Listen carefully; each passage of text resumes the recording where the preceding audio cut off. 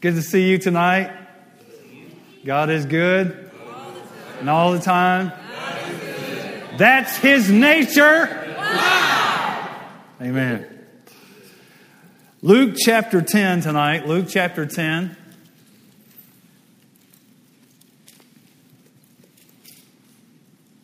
Luke chapter 10 and verse 19, verse 18, verse 17. No, we'll go 17. Then the 70 returned with joy, saying, Lord, even the demons are subject to us in your name. And he said to them, I saw Satan fall like lightning from heaven. Behold, I give you the authority to trample on serpents and scorpions. Now, it's not talking about snakes. It's talking about demons. Behold, I give you the authority to trample on demons and over all the power of the enemy, and nothing shall by any means hurt you. He said, behold, I give you the authority. And what this word authority means in the Greek is delegated power. Now, what's interesting about this is that Jesus gave this delegated power to people who were not born again, but needed to accomplish things while He was on the earth at that time. How much more? So, He says, over all the power of the enemy. Matthew chapter 28.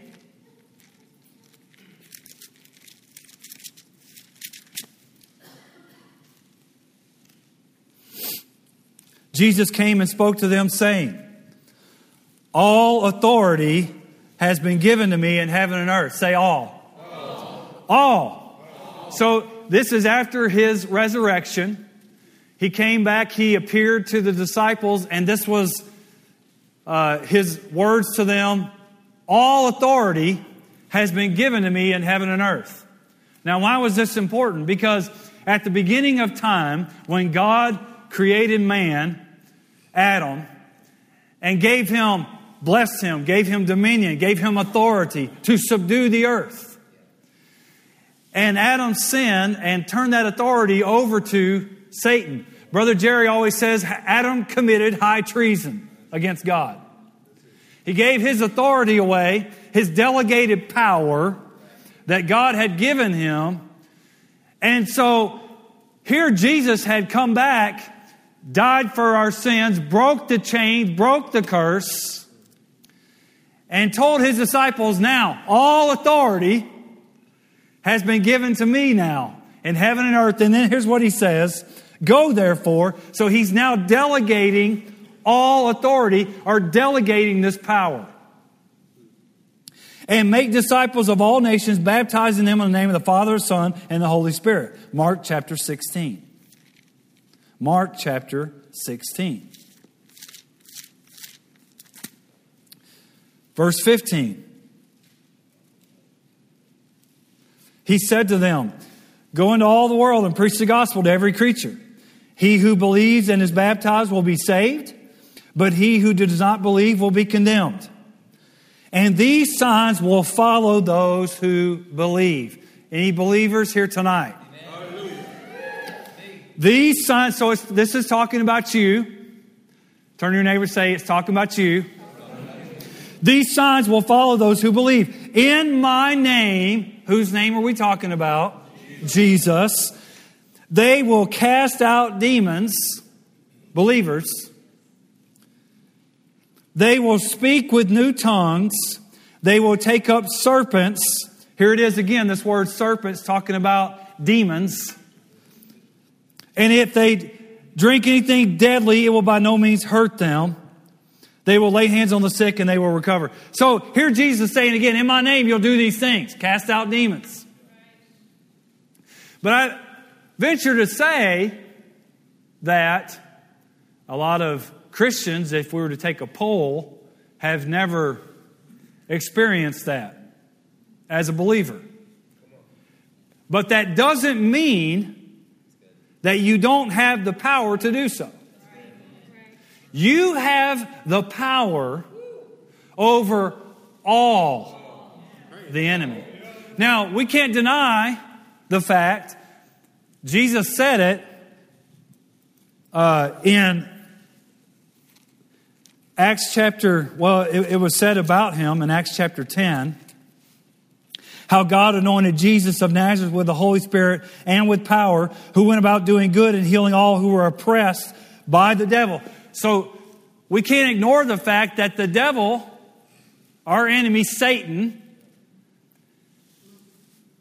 has power, but not over the believer. But he does have power. Now, how he tries to exercise his power is through deception, trickery, and we'll get into some of this tonight. Now, over the unbeliever, that's why Jesus came back, to break the chains of the what? Power of the enemy. And when Jesus walked this earth, he came to, 1 John says that he came to destroy the works of the devil. So for us to ignore that we have an enemy is bad doctrine.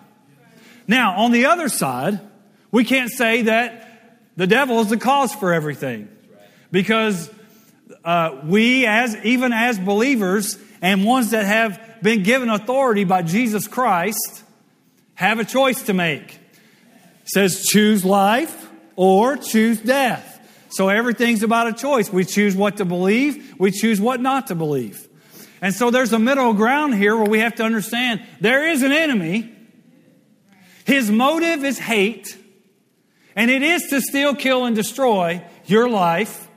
He's not a respecter of persons. And he wants to steal, kill, and destroy everyone and take everyone with him into eternal lake of fire where he's going to end up. That's a fact. But he's not the cause of every bad thing in our life. Sometimes we make bad choices. However, God's mercy, grace, and compassion can deliver you out of all your troubles. Whether you caused them, whether Satan caused them, whether someone else caused them by a bad choice or used by Satan, these are all factors that we're dealing with. But we've been given power over the power of the enemy.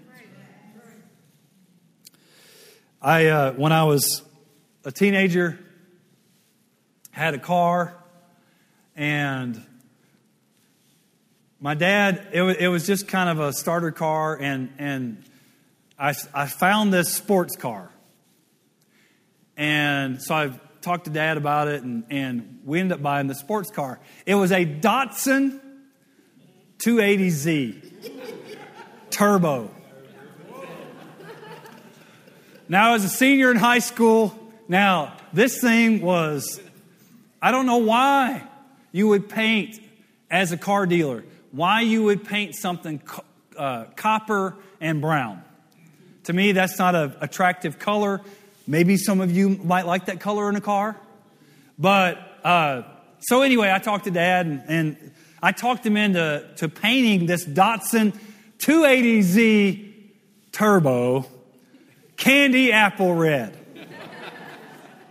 Now, we found someone that could paint it for $1,000. So we paid a couple $1,000 for this car and painted it, candy apple red. So we had $3,000 in this car. Well, this car had some power.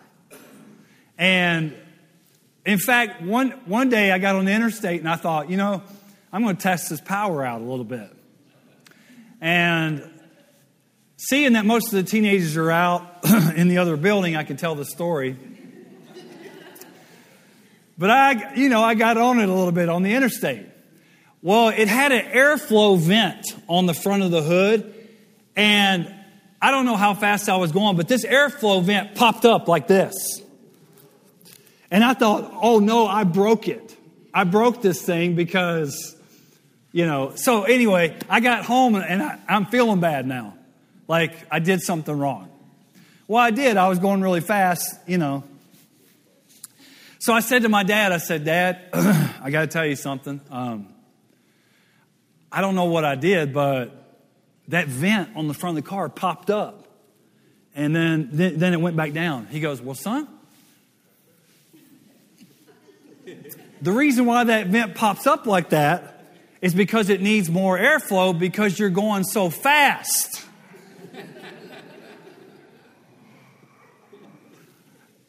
I said, oh. So I was busted. But this car had some power. If you've ever been in a car that has some power, and you get behind that in this car that has this power, and you can feel the power. Now, you're the person that controls the power. So you're the person that determines how much power that you use or how much power that you flow in. But you have the power at your fingertips, so to speak. So as a believer, we're not weak. We're not underneath anything. In fact, because of what Jesus did, the devil's under our feet. Because he's been given the name that's above every name. And at the name of Jesus, every knee will bow, every tongue will confess that he is Lord. And so we're not coming from a place where we're trying to get victory. We're coming from a place from his victory that he's already won. He's already won. But we got to stay in and fight. It doesn't mean that our enemy is not fighting. Because he is fighting. Or else Paul wouldn't tell Timothy, fight the good fight of faith. So we can't think that we're just going to cruise through life, you get saved and everything. Oh, it's just, tiptoe through the tulips. Because he doesn't want you. Here's his ultimate goal for your life. Still kill and destroy, but to make your spirit man inoperable. His goal for you is to make your spirit man inoperable or ineffective. Because if he can make you inoperable or ineffective, then he can do whatever he wants. And so that car needed a computer chip or something, and it would break down on me. This car would break down on me. And so then I would have to push it places. And I remember I had a baseball game, and I'm at the light. They're on the field starting to warm up, and I'm pushing my car up to the baseball field. The car had now become inoperable. Because there were some things in the car that needed adjustment. There were some adjustments that needed to be made in this car so that it could be powerful again. Are you getting it? So, Ephesians chapter 6.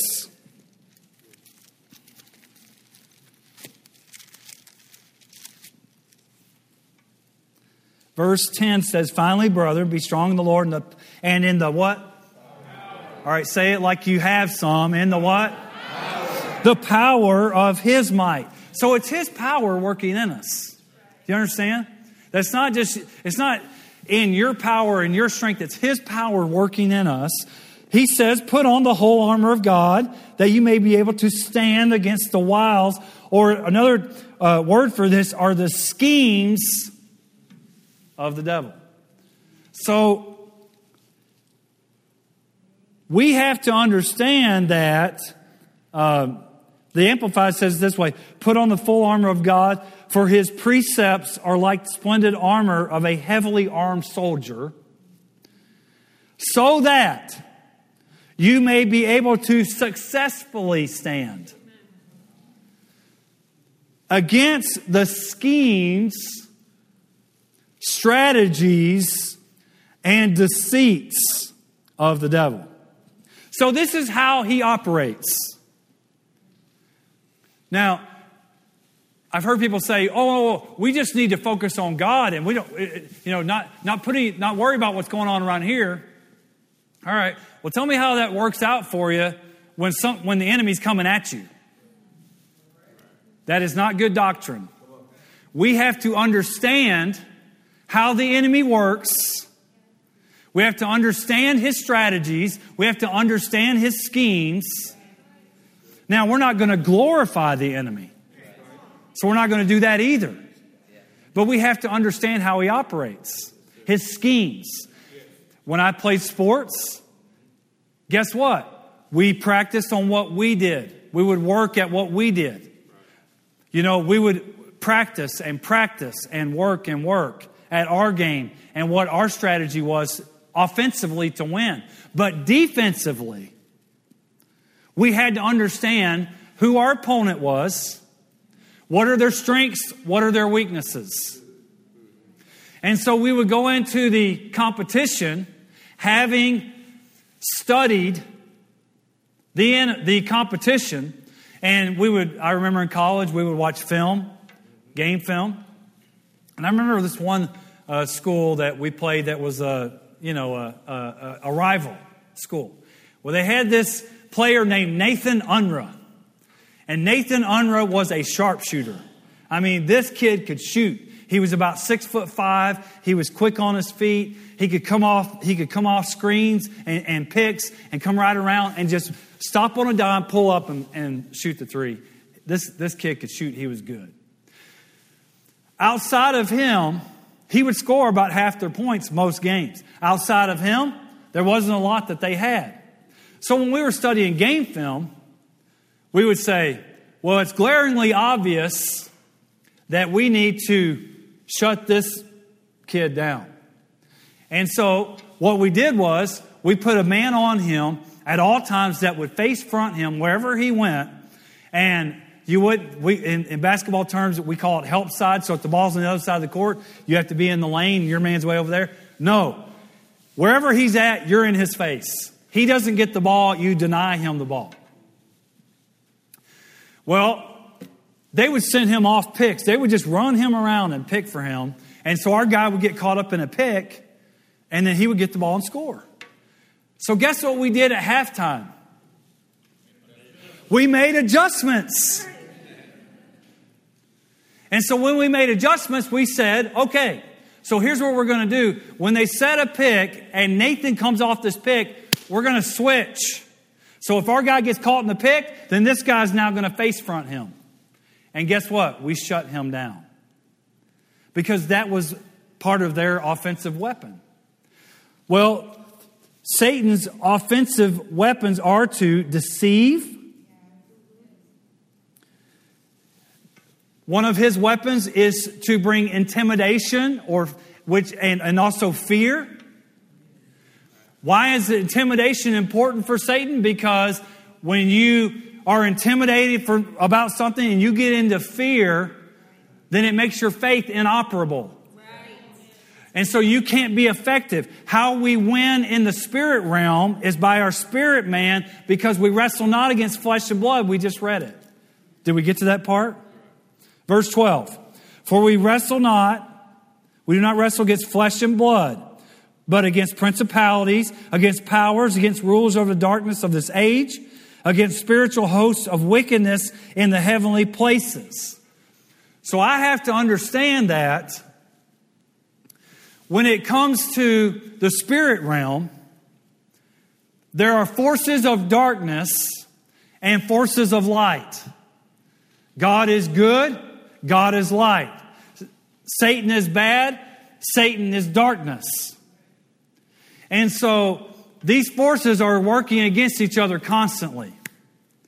And so when I come across a person that is coming against me, that is bringing fear and intimidation, my fight is not against them, because they're human. They are flesh and blood. We wrestle not against flesh and blood, but against principalities, powers, rulers of the darkness of this age, spiritual hosts of wickedness in heavenly places. So these forces are trying to cause humans to accomplish what they want. Are you here? See, we can't be ignorant. It says that in 2 Corinthians chapter 2. 2 Corinthians chapter 2.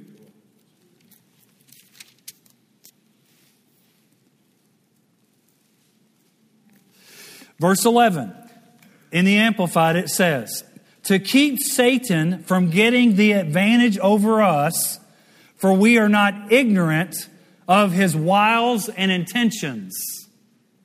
In other words, wiles is another word for schemes. So it tells us we can't be ignorant of how he operates. And again, we're not magnifying him. We're not giving glory to him. We're identifying his trickery.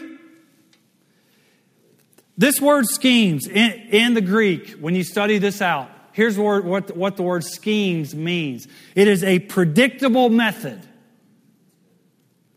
That's good news for you and I.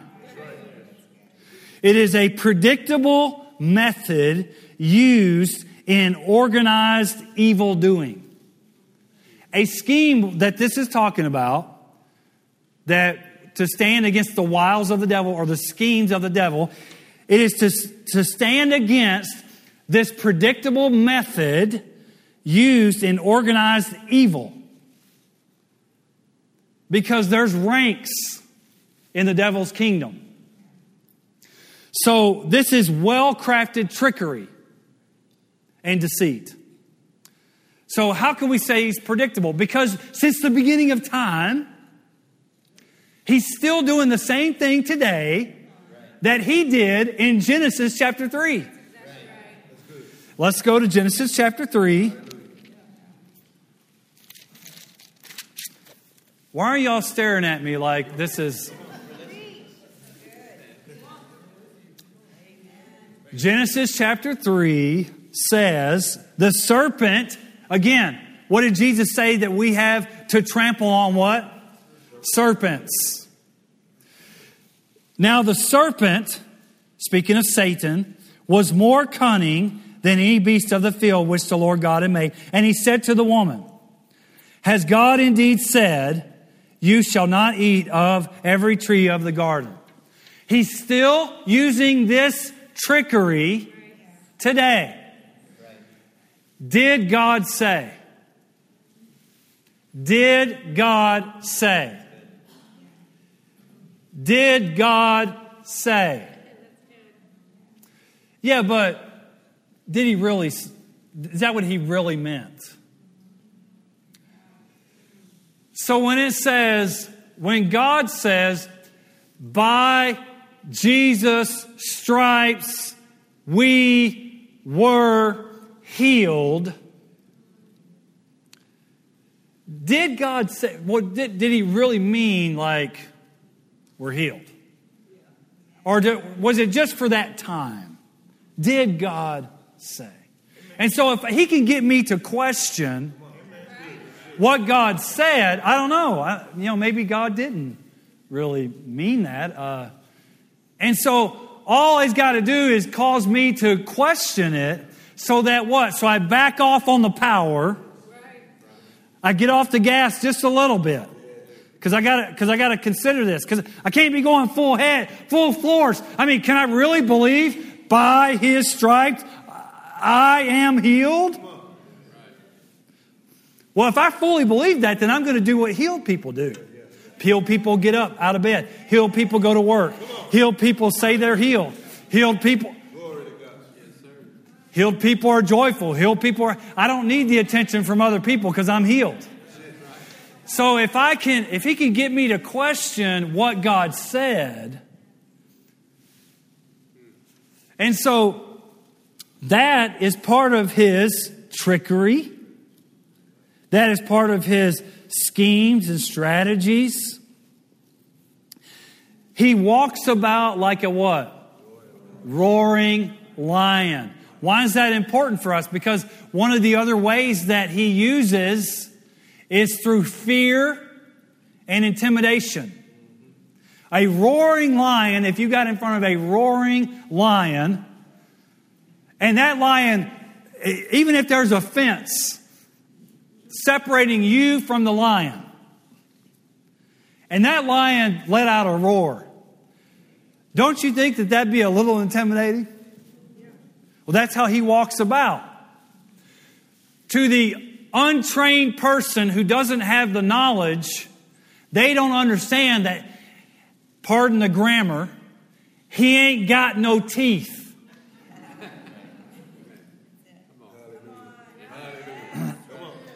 So when the lion roars, you can be like, where are your teeth at?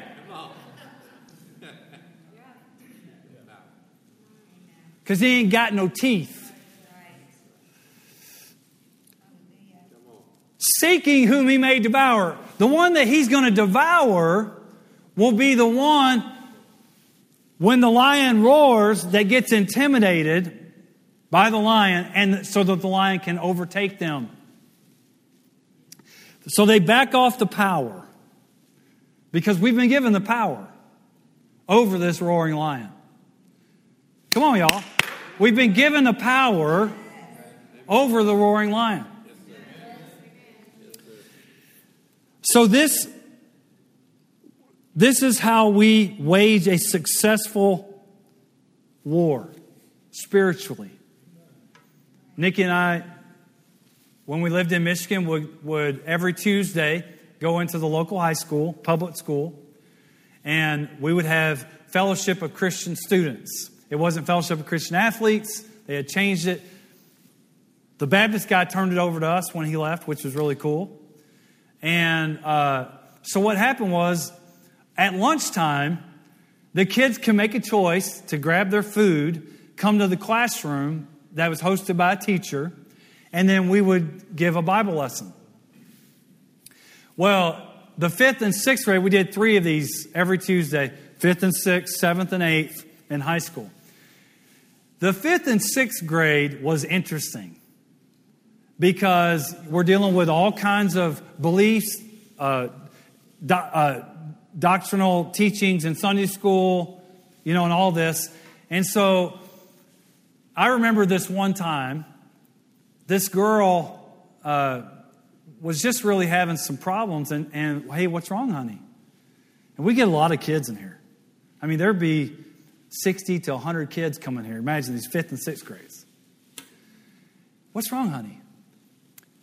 When I sleep at night, I see monsters. Aw. Do they scare you? Yes. And I see them almost every night. Well, honey, when you see them tonight, you say, Jesus. You say, in Jesus' name, get out of here. Because Jesus, in Jesus' name, Jesus gave us the authority to use His name. And in His name, there's power over these monsters. What was she seeing? She was seeing demonic forces. Now, I know that sounds so simple and elementary. But this little girl went home. Remember this? And she did what we told her. Now, I don't know what her parents were into. That was the most frustrating thing to me about as being a youth pastor, is that we would teach our kids, the word, faith, how to believe,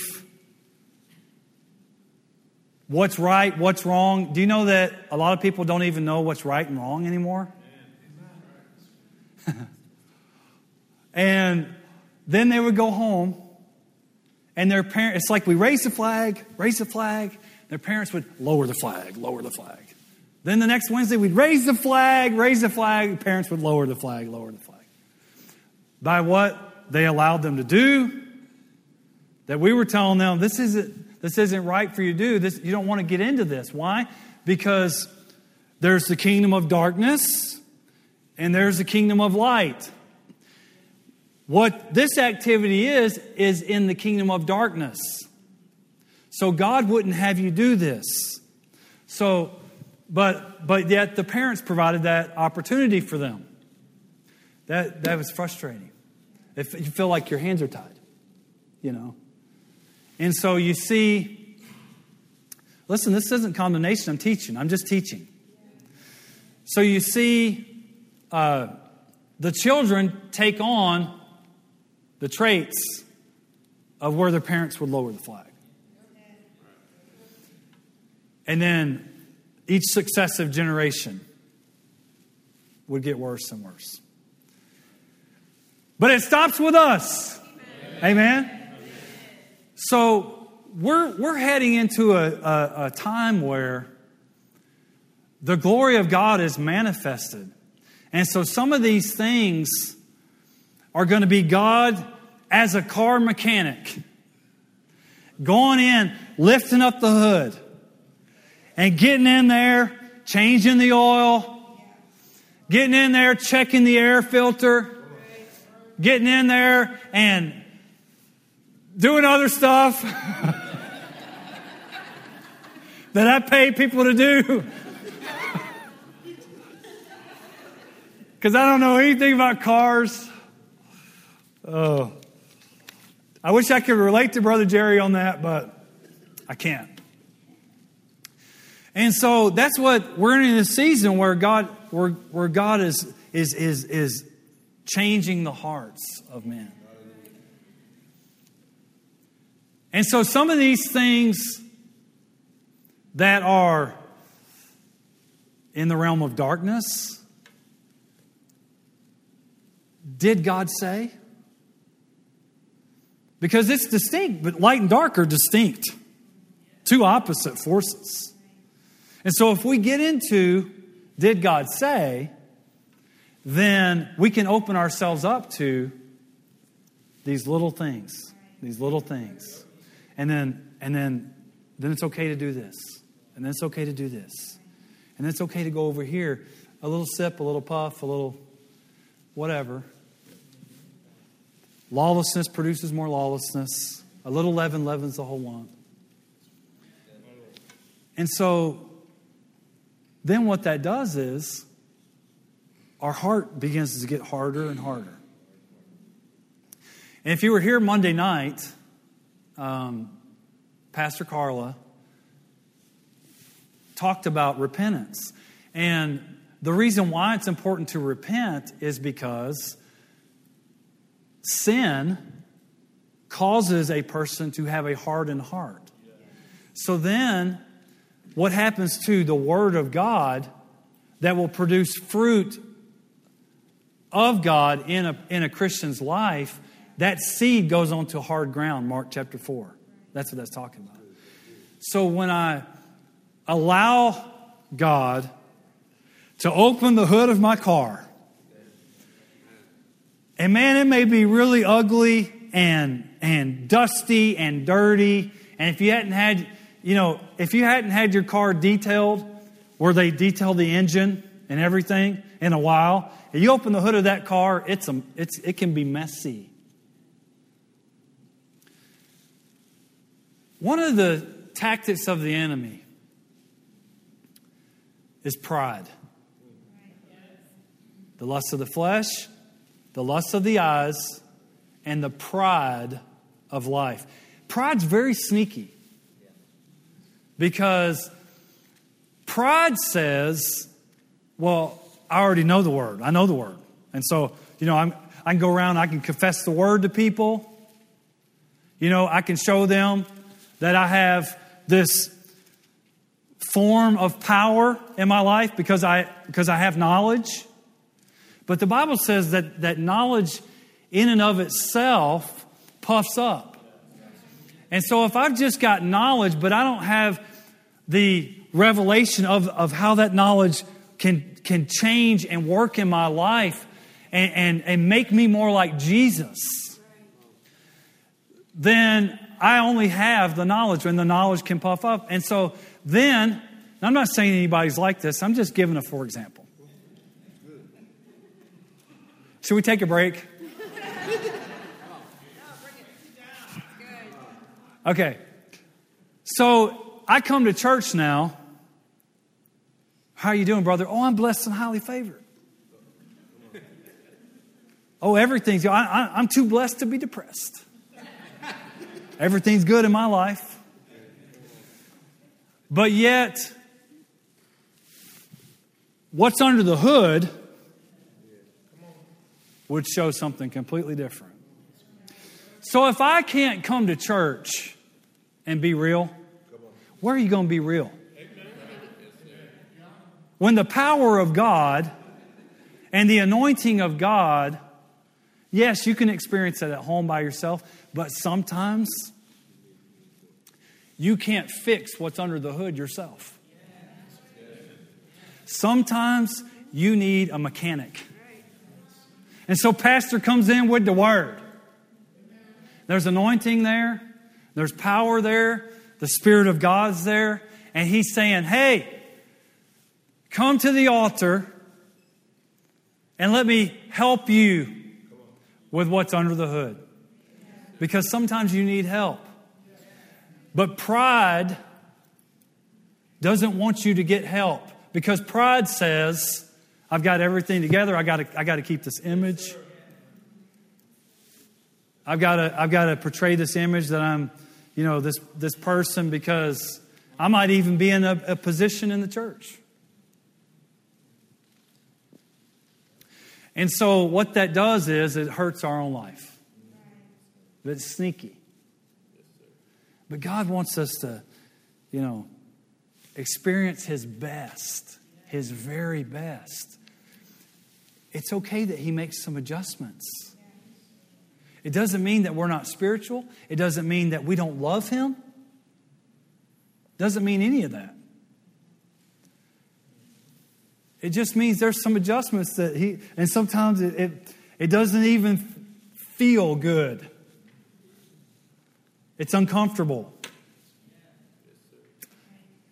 But God resists the proud, but He gives grace to the humble. So if I can come to God and say, God, not in some false humility, nothing like that, but in sincerity of heart, Lord, I need you. I need you. I need you to get under the hood here. Because if there's some things that need to be fixed, it's going to affect your power.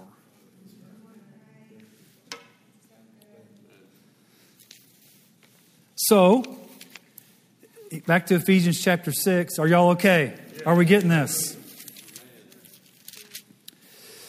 Back to Ephesians chapter 6, it says that Galatians, Ephesians, Philippians, Colossians. Galatians, Ephesians, Philippians, Colossians. It says that we're to take up the whole armor of God, that you may be able to withstand in the evil day, and having done all to stand, stand. And then it gives us weapons of how we can fight the spiritual battle. It says, having girded your waist with truth, having put on the breastplate of righteousness, having shod your feet with preparation of the gospel of peace, above all taking the shield of faith, which you'll be able to quench all the fiery darts of the wicked, to take the helmet of salvation and the sword of the Spirit, which is the word of God. Now in this, there are offensive weapons and there are defensive weapons. Defensive weapons are the helmet of salvation. Hey, if I can understand that salvation is a huge deal, that Jesus Christ came in on the inside of me and He made my dead spirit alive, and He's made me to be the righteousness of God in Christ Jesus. And if I can understand the place that I stand with Him, that I'm seated with Him in the heavenly places, that I am the righteousness of God, I've been given right standing with Him, which means that I can boldly go to the throne of grace to obtain mercy and to get help in times of need.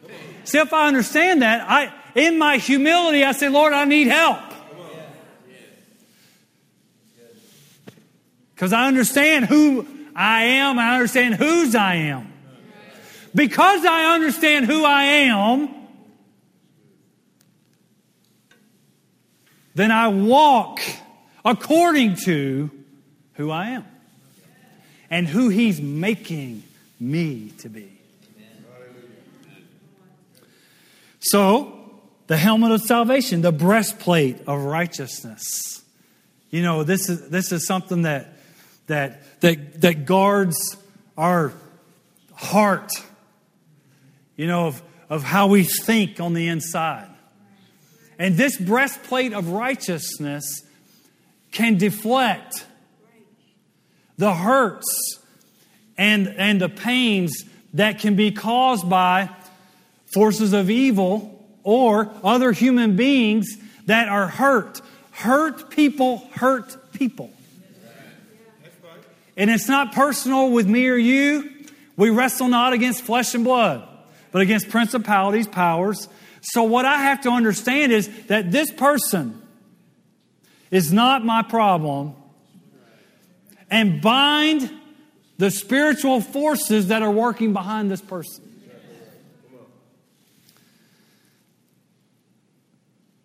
Your loins girded with truth. What's truth? The Word. What's the Word say?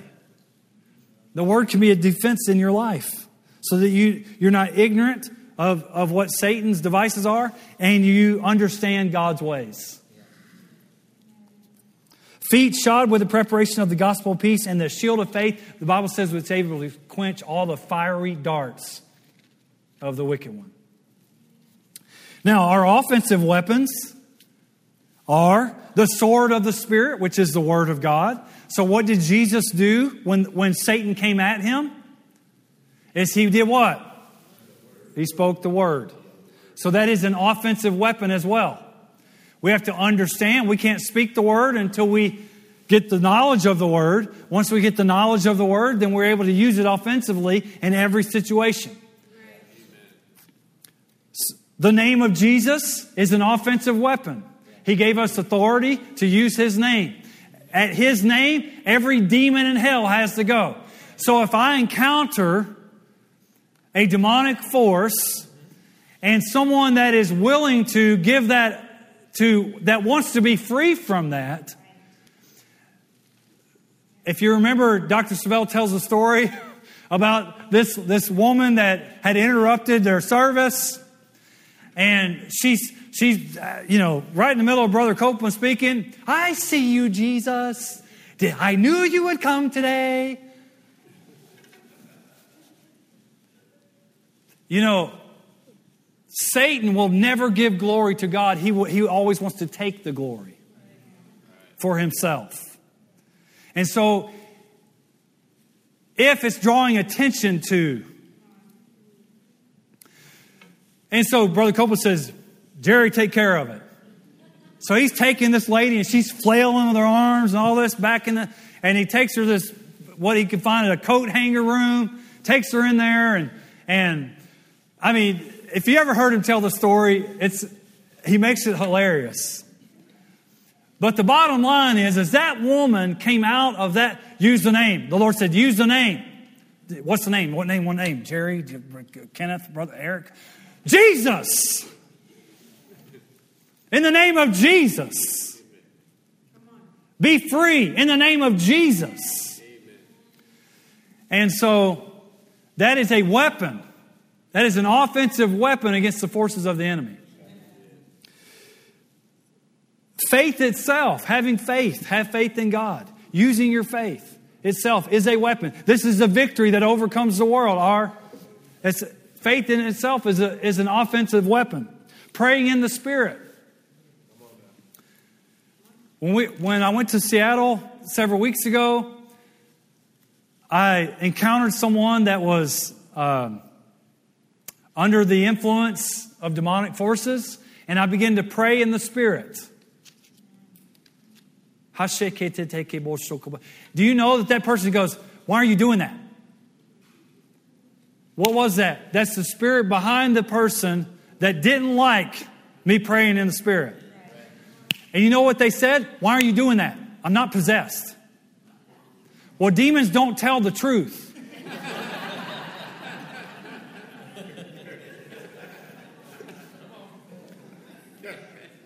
So we pray in the Spirit. What does that do? It edifies us. It builds us up. So that we can get in tune our spirit man to God's spirit man. Because remember, Satan's method of operation is to make our spirit man ineffective and inoperable. So the ugliness of the situation. When Jesus was at where the man said, you know, was it the one where the disciples couldn't cast the demon out? The man, and this kid throws himself on the ground. He's foaming at the mouth. He's, you know, making these ugly, contorted, you know, things. It's ugly. And you know what Jesus said? How long has he been in this condition? So the ugliness of the situation did not intimidate him. It did not bring fear to him.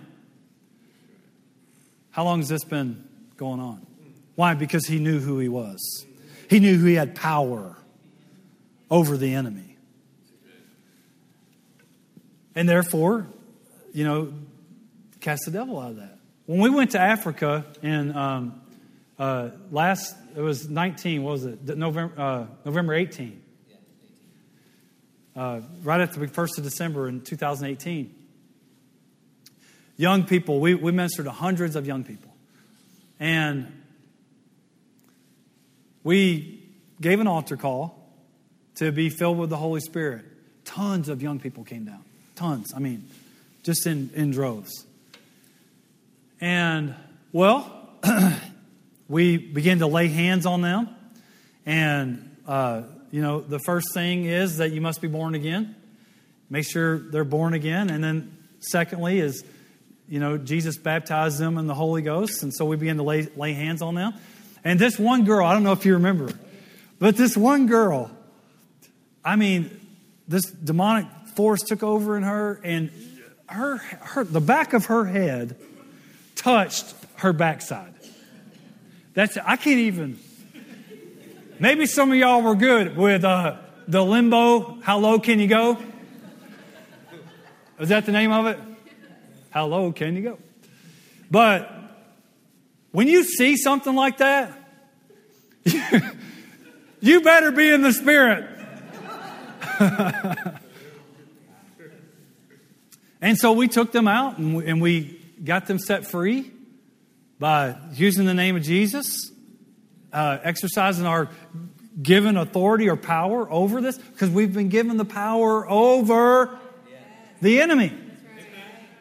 And so the reason this is important for us as believers is because we are the last days army of God. We can't be inoperable. We can't show up to battle without our armor and without any weapons and think that we're going to be effective. We have to be fully equipped and ready for battle. We are called to battle and we're destined to win. We're going to win. So it's important for us to prepare. There's always a preparation for battle.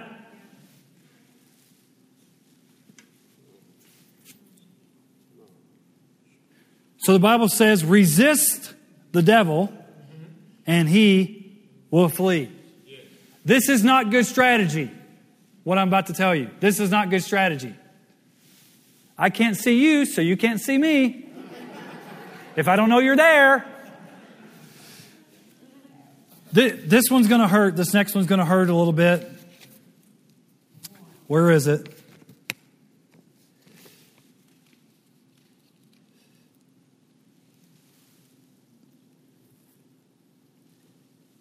Ignorant. When it says, don't be ignorant of Satan's devices, this word ignorant, hold on to your chair. It has the idea sometimes of being willfully not knowing. So what you don't know won't hurt you. But we are equipping you, the body, God's army, to be effective in this last days fight. 2 Timothy tells us that the last days that men will be lovers of themselves, lovers of money, lovers of pleasure, haughty, headstrong, all these kinds of things. And we've seen it, haven't we? Did you ever think that you would see some of the things that you saw in your lifetime? And yet, one weapon that we have offensively is love. Because love can overcome anything. And Jesus, the Bible says that He, if you want to know, I'm almost done. If you want to know how to increase your power, walking in love will increase power in your life. Hey, let me tell you, if there's ever been a time where love is being tested, it's today. I said this, and I don't know if this just came out of my spirit a couple weeks ago, but walking in love in today's world is a sign and a wonder. People are angry. They're mad. They're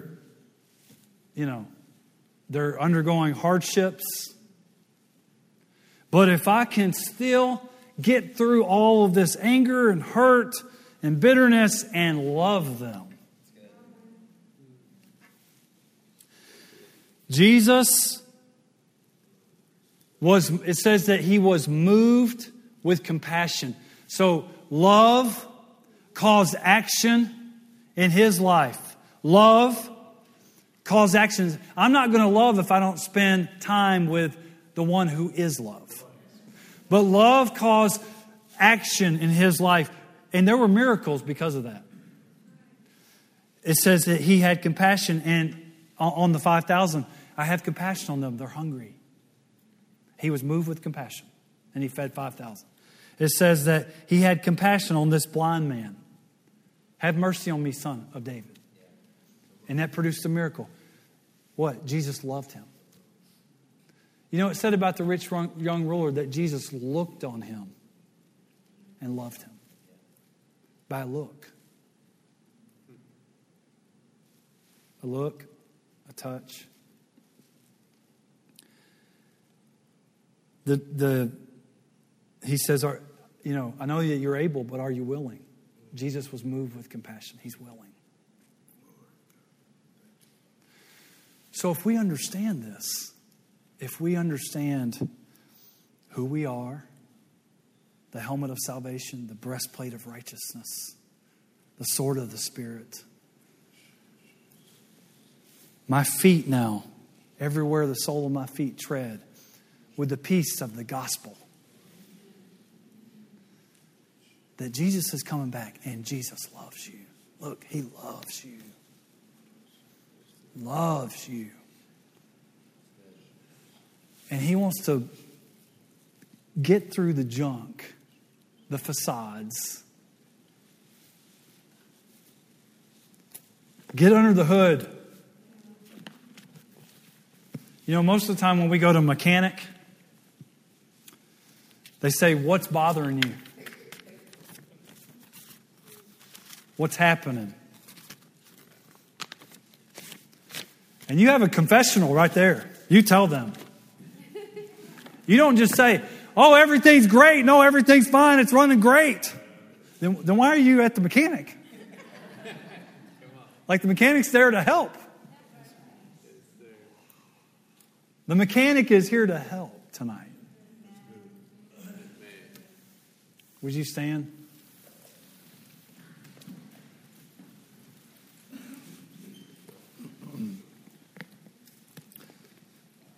Father, we thank you for this word tonight.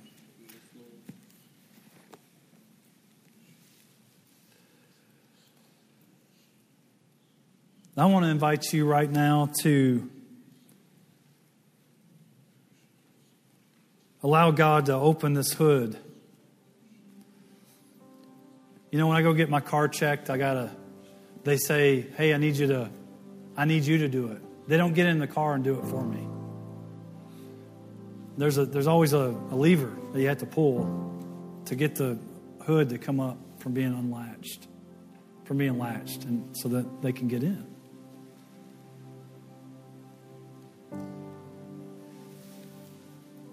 So, Father, right now, Lord, we open the hood of our car, so to speak. And Lord, we give you access.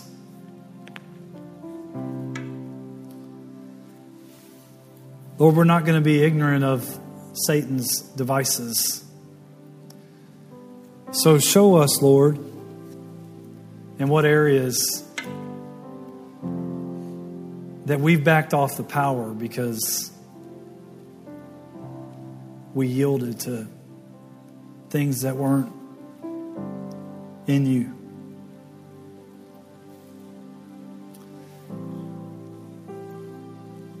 And we thank you we give these things to you. We give them to you.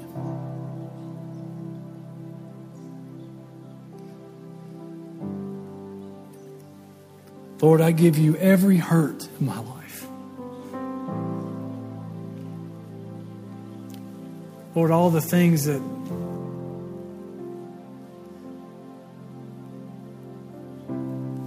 all the things I've carried.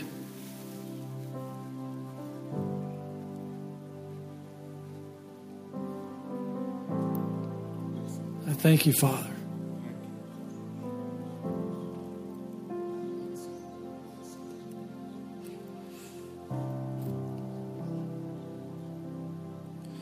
And let your sweet presence